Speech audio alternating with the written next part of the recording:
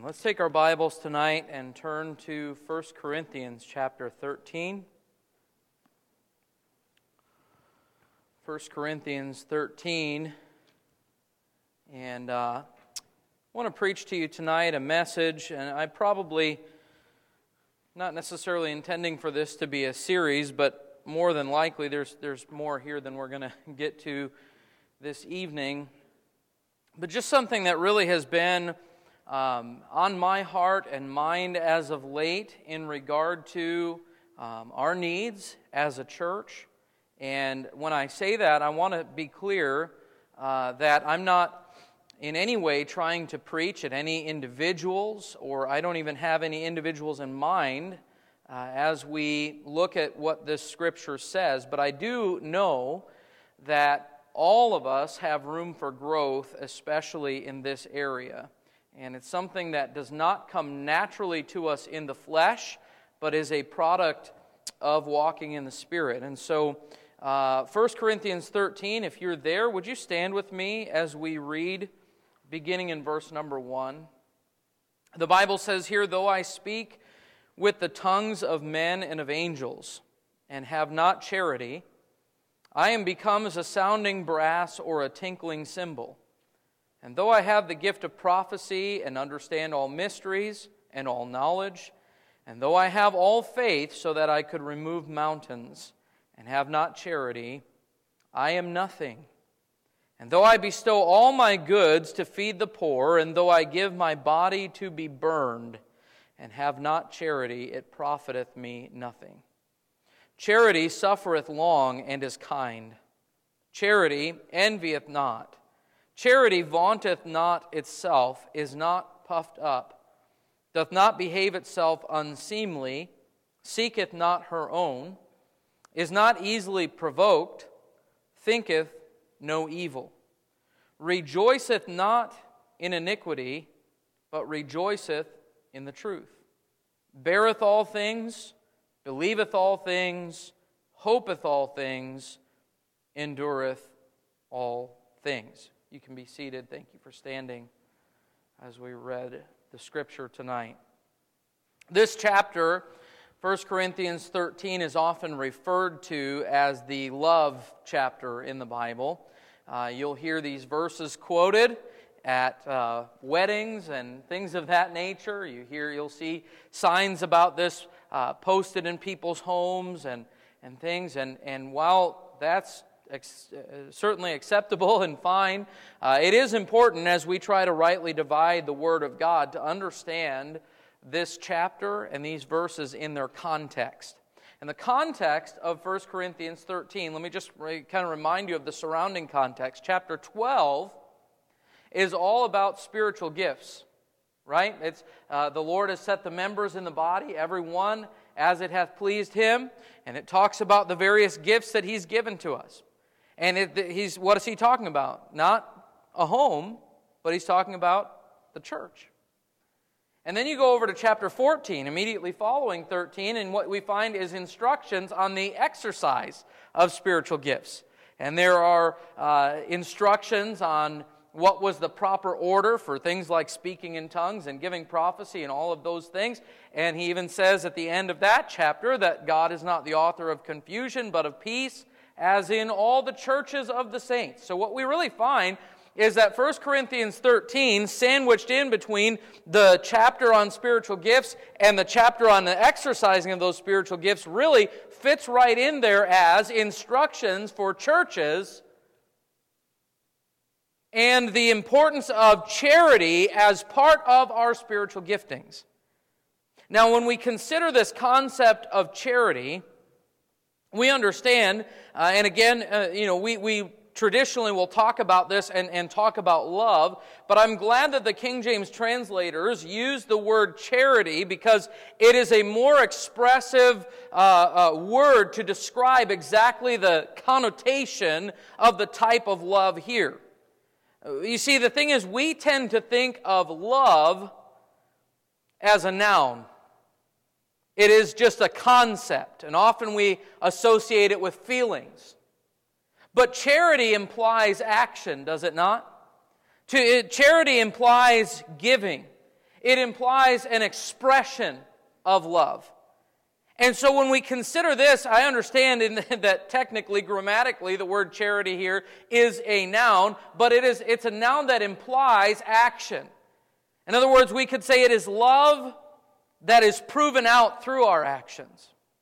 And what Paul is saying here is he's admonishing the church at Corinth, and he's given them instruction about the differences of spiritual gifts, that no member is above any other member, but all of them are needful for the function of the body. He then says at the end of chapter 12, "But covet earnestly the best gifts, and yet I show unto you a more excellent way." What he's really saying is that while spiritual gifts are important, while service to God is important, there is something of greater importance even than the exercising of our spiritual gifts within the church. And that is this issue of charity or biblical love for one another. Notice that he says here in verses 1 through 3, he kind of shows what I call charity demanded, because he says in verse 1 of chapter 13, "Though I speak with the tongues of men and of angels, and have not charity, I am become as a sounding brass or a tinkling cymbal." This apparently was something that was a big issue in the church at Corinth. They made a big deal out of speaking in tongues. And we understand that tongues was a specific gift, kind of part of those sign gifts that the Lord gave for a period of time, and we don't really see that being exercised in churches today, not biblical speaking in tongues. But what we see here is that this was a big deal to the church at Corinth, and Paul is saying, listen, I could speak with the tongues of men and of angels, but if that was not coupled with charity, what did he say? I am become as a sounding brass or a tinkling cymbal. How many of you have had kids learning an instrument? Anyone? Okay. How many of you agree that can be a very obnoxious sound at times? Now, it's a blessing when it's all put together and it sounds good. But there are times, in fact, there are certain instruments we've told our kids, we'd rather you didn't try to learn these, because I don't know that we have the patience for it, It's just noise. It's noise. That's what Paul's saying. I could speak with the tongues of men and of angels. I could speak with great eloquence. I could speak with great power. But if it is not tempered by and coupled with charity, all I'm doing is making noise. Have you ever found that it's possible to speak, and even to speak truth, but not be effective in doing so? How many times, husbands, have you said something to your wife that was true, but it wasn't helpful? Maybe because it wasn't said in love. But what's he saying here? I could have this powerful spiritual gift, but if it is not motivated by, if I'm not exercising that with the love that God commands of me, then really it all is for nothing. And it will come to naught. And it will be ineffective because it is not done with charity. Notice he says in verse number 2, "And though I have the gift of prophecy, and understand all mysteries and all knowledge, and though I have all faith so that I could remove mountains, and have not charity, I am nothing." He said, I could be the greatest preacher you've ever heard. I could be the most knowledgeable Bible teacher on the face of the earth. And beyond that, just beyond my knowledge and my ability to teach and to preach, I could be one who is full of faith to where I can move mountains. I mean, to where I really, truly believe God and trust God to do things, and God does things through me. And if it is not coupled together with charity, if I don't have charity, I am nothing. Verse 3, and though I bestow all my goods to feed the poor, and though I give my body to be burned, and have not charity, it profiteth me nothing. He said, even if I give everything that I own, and if I even give my own life, I've read in the book, the Fox's Book of Martyrs and Martyr's Mirror. If you've never read those books or you've never seen them, I'd encourage you. There's something very gripping about these stories of men and women of faith who stood for truth, even to the point of death, and were willing to lay down their lives for the glory of God. And Paul says, even if I would go to that extreme, if I don't have charity, it does me no good. Now, if you consider that, I could have all the spiritual gifts, I could have all the knowledge, I could have all the faith, and I could even give my very life. And if it is not motivated by charity, it's empty and vain and worthless. Now let me ask you, how much of what we do, even in service to God, is motivated by obligation, fleshly ambition, or simply out of habit? And how much is truly tempered with God's love?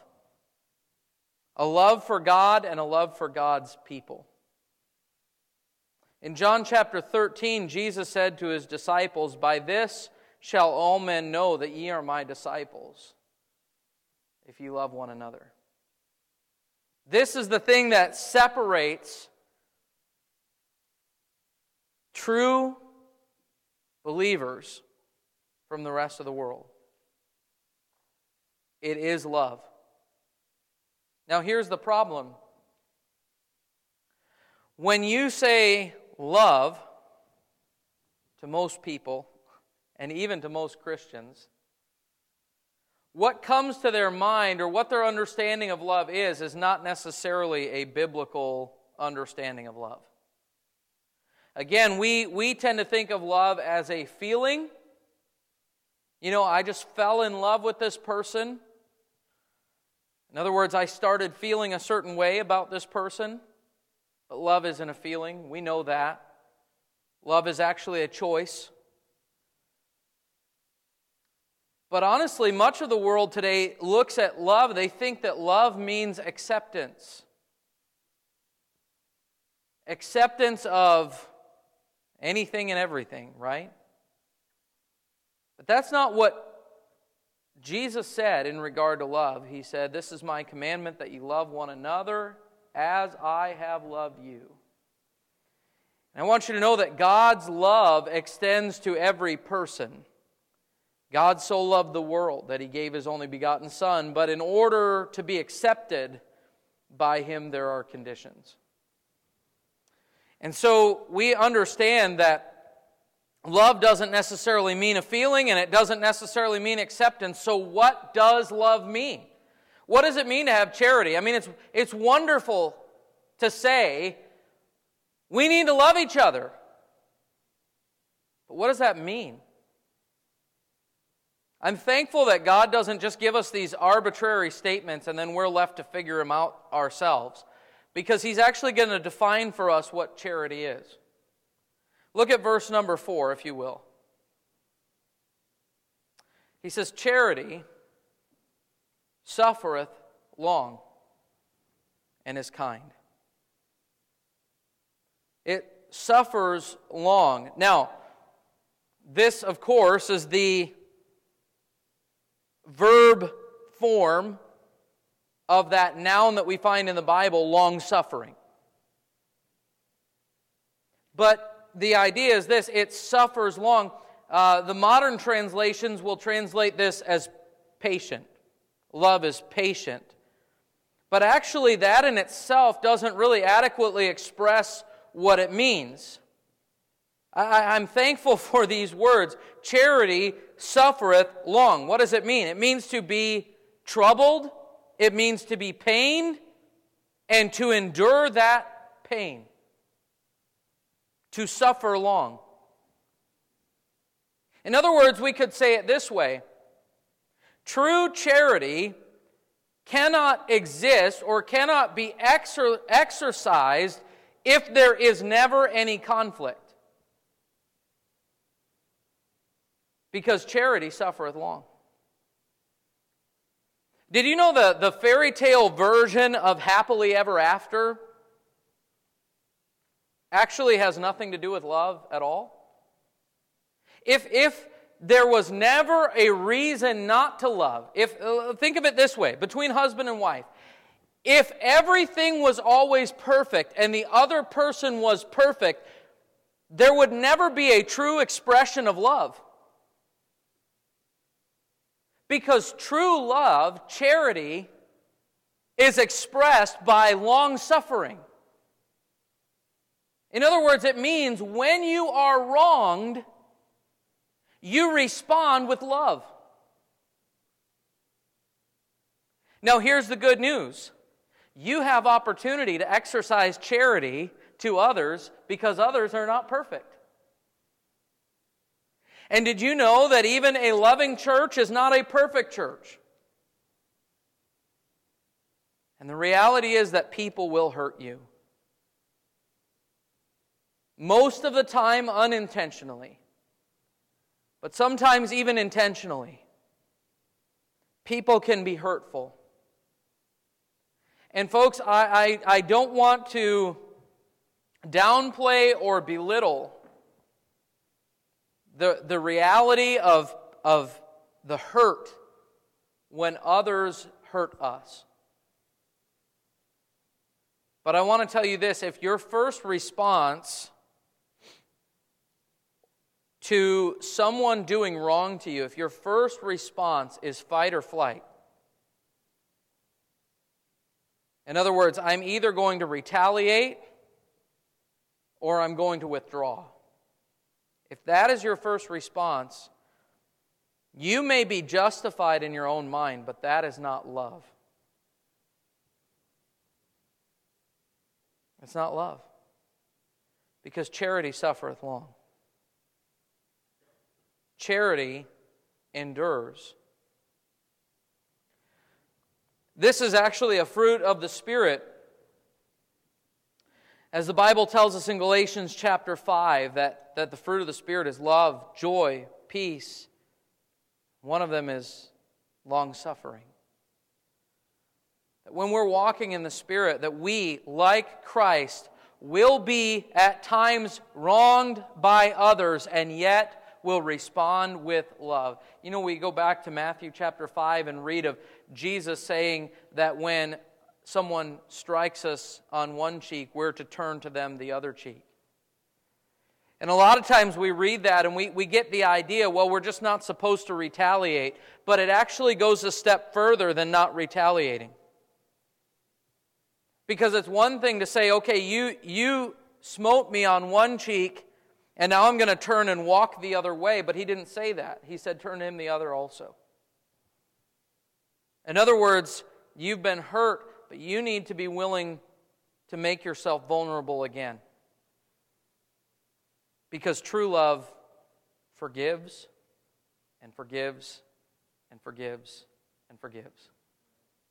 Charity suffereth long. And notice this also, verse 4, charity suffereth long and is kind. That means that the loving thing to do when someone has wronged us is to continue to respond to that person in kindness.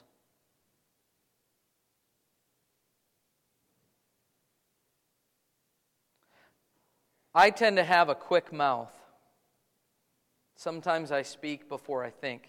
That's a problem. I've got to be careful about that. But there was a time when I really felt that spiritual maturity meant that I learned not to respond in anger. Well, that's a good start and it's a good step. But spiritual maturity actually takes it a step further and doesn't only not respond in anger, but charity suffereth long and is kind. Responding with kindness. Now, folks, let me tell you something. It's easy to be kind to people who are kind to us.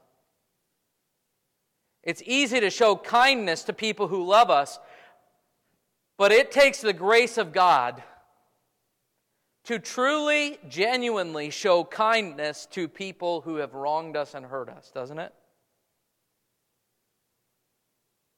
But this is what God commands. He didn't say, this would be a good thing for you to exercise. He said, without this, everything else is nothing, empty, vain. Charity suffereth long and is kind. Then notice this, charity envieth not.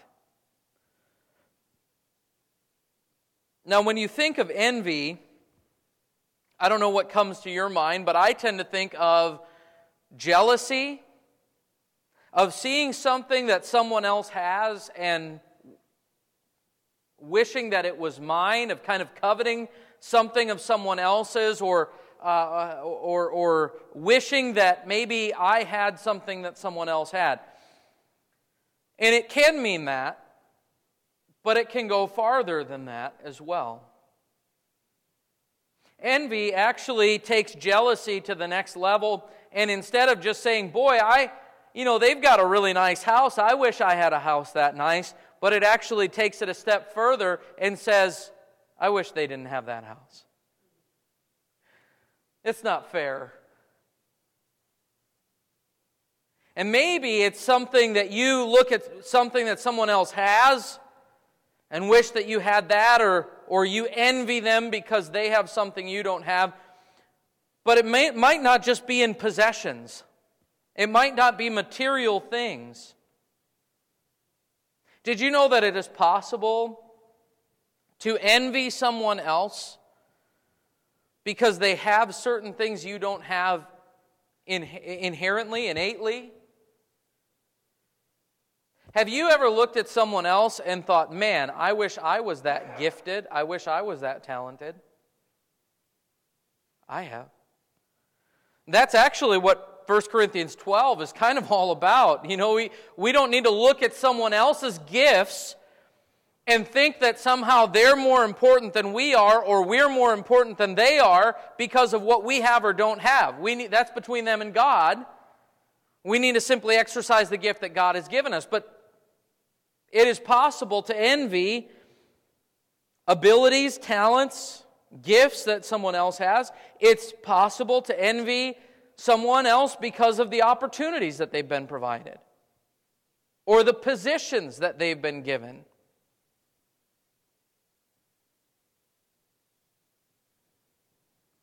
Well, that person was given the opportunity to teach a class, and I ought to be given that opportunity. I'm just as gifted as they are.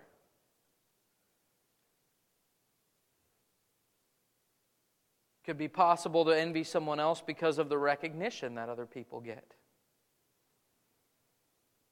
You ever known that person that seems like no matter what they do, they always get the credit? And you can work just as hard and they get the credit? That can be a frustrating thing. But charity envieth not. And I want to show you another place in Scripture that deals with this subject of envy. And I think it's really important. James chapter number 4, if you would. James 4.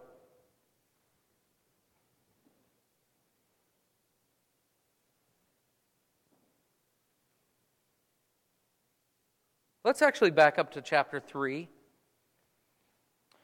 James chapter 3. Notice what he says in verse 14. But if ye have bitter envying and strife in your hearts, glory not, and lie not against the truth. Now this is really important. If you have bitter envying in your hearts, glory not. In other words, that's not a good thing. You know what it means to glory if you have bitter envying in your heart? It means that you feel justified in it. Glory not and lie not against the truth. Don't try to lie to yourself and tell yourself that this comes from God. Well, it's just righteous indignation. No, it's not. Look what he says in verse 15. This wisdom descendeth not from above, but is earthly, sensual, devilish. For where envying and strife is, there is confusion. Remember, God is not the author of confusion. And every evil work. But the wisdom that is from above is first pure, then peaceable, gentle, and easy to be entreated, full of mercy and good fruits, without partiality and without hypocrisy. And the fruit of righteousness is sown in peace of them that make peace. Then look at chapter 4. From whence come wars and fightings among you? Come they not hence, even of your lusts that war in your members? Ye lust and have not, ye kill and desire to have and cannot obtain. Ye fight and war, yet ye have not, because ye ask not. Ye ask and receive not, because ye ask amiss, that ye may consume it upon your lusts. Look at verse number 5. Do ye think that the Scripture that saith in vain, the Spirit that dwelleth in us lusteth to envy? But he giveth more grace. Wherefore he saith, God resisteth the proud, but giveth grace unto the humble. From this passage we see this idea that there's jealousy and envy, which creates conflict. There's strife. He calls it in verse number 1 of chapter 4, wars and fightings. You ever been involved in that? You ever seen that in a church? Warring and fighting between the members? I've seen it. It's ugly. It's miserable. Where does it come from? It doesn't come from above. That's not of God. The Bible says that the only way that pride can come, or contention can come, is with pride. And this bitter envying, this strife, this warring against each other creates a covetousness and a prayerlessness. He said, ye have not because ye ask not. Or an ineffective prayer life. Ye ask and receive not because ye ask amiss. And the issue is the spirit that dwells in us lusts to envy or desires to envy. And God resists the proud and He gives grace unto the humble. And so what is He saying here? He's saying that if we are to really fulfill His commandment for us and to love one another in the way that we ought to, we must humble ourselves before God. And we need His grace. Notice He says He giveth more grace. And if you struggle, if you've got this inner conflict, you look at someone else and you say, man, I just have a hard time with that person. There's just this envy there.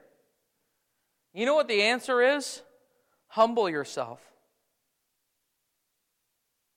God resisteth the proud, but He giveth grace unto the humble. And God will give you the grace to love that person if you'll humble yourself. And that really brings us to the next part of this in verse number 4 of 1 Corinthians 13. Because charity suffereth long and is kind, charity envieth not. Then it says this, charity vaunteth not itself. You say, what does it mean to vaunt itself? It means that it's not boastful. You're not consumed with self-exaltation. Have you ever known someone that's just loves to talk about themselves all the time?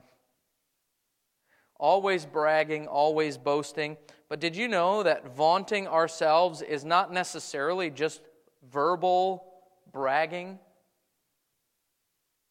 but always looking to be exalted, looking to put ourselves in a position where we can be seen by others. Do you remember what Jesus said in Matthew chapter 6? Take heed that you do not your alms before men to be seen of them. He said, when you give alms, let not your right hand know what your left hand is doing. He said, and when you pray, don't be like the hypocrites that love to pray publicly. He's not saying don't pray out loud in public, but what he's saying is, if you really want to have a prayer life, your real prayer life takes place in the prayer closet. He said, enter into thy closet. And he said, thy Father which seeth thee in secret shall reward thee openly. He said, when you fast, don't disfigure your face so that you appear unto men to fast, right? What's he saying? The whole concept is this: don't do what you do for God to be seen of other people. And here what we're reading in 1 Corinthians 13 is that is not charity. That's not loving.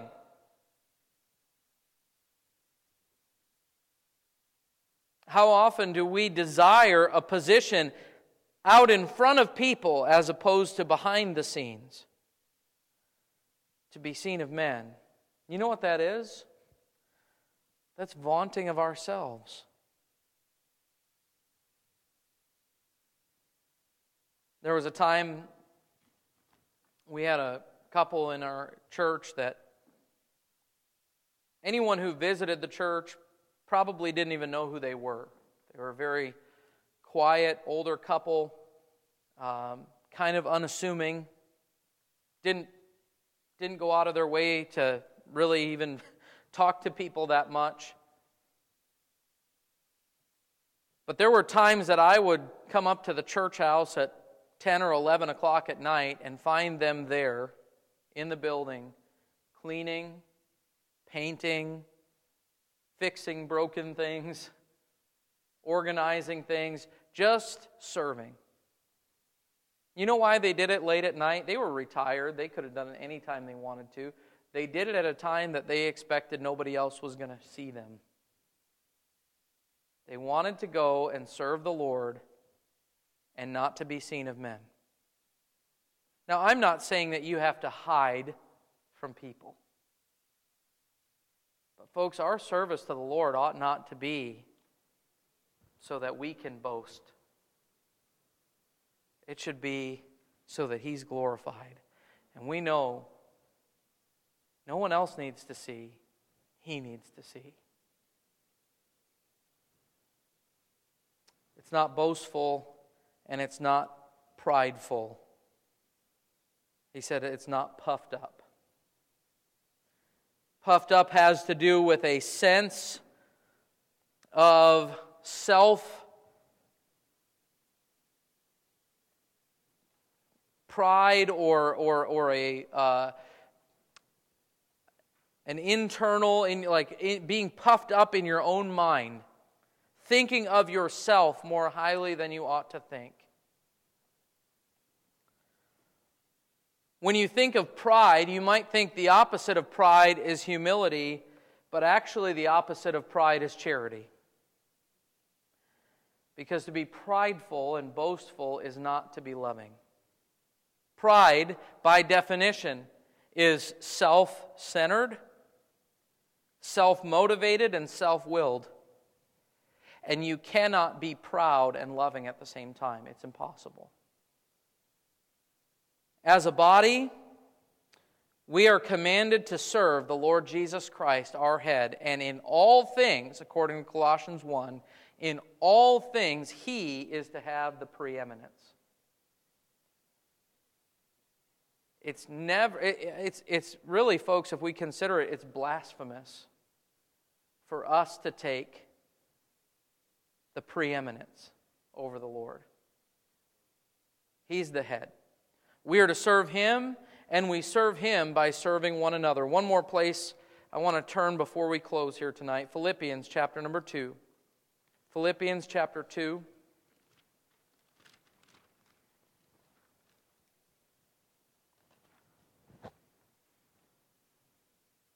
Look at verse number 3, if you will.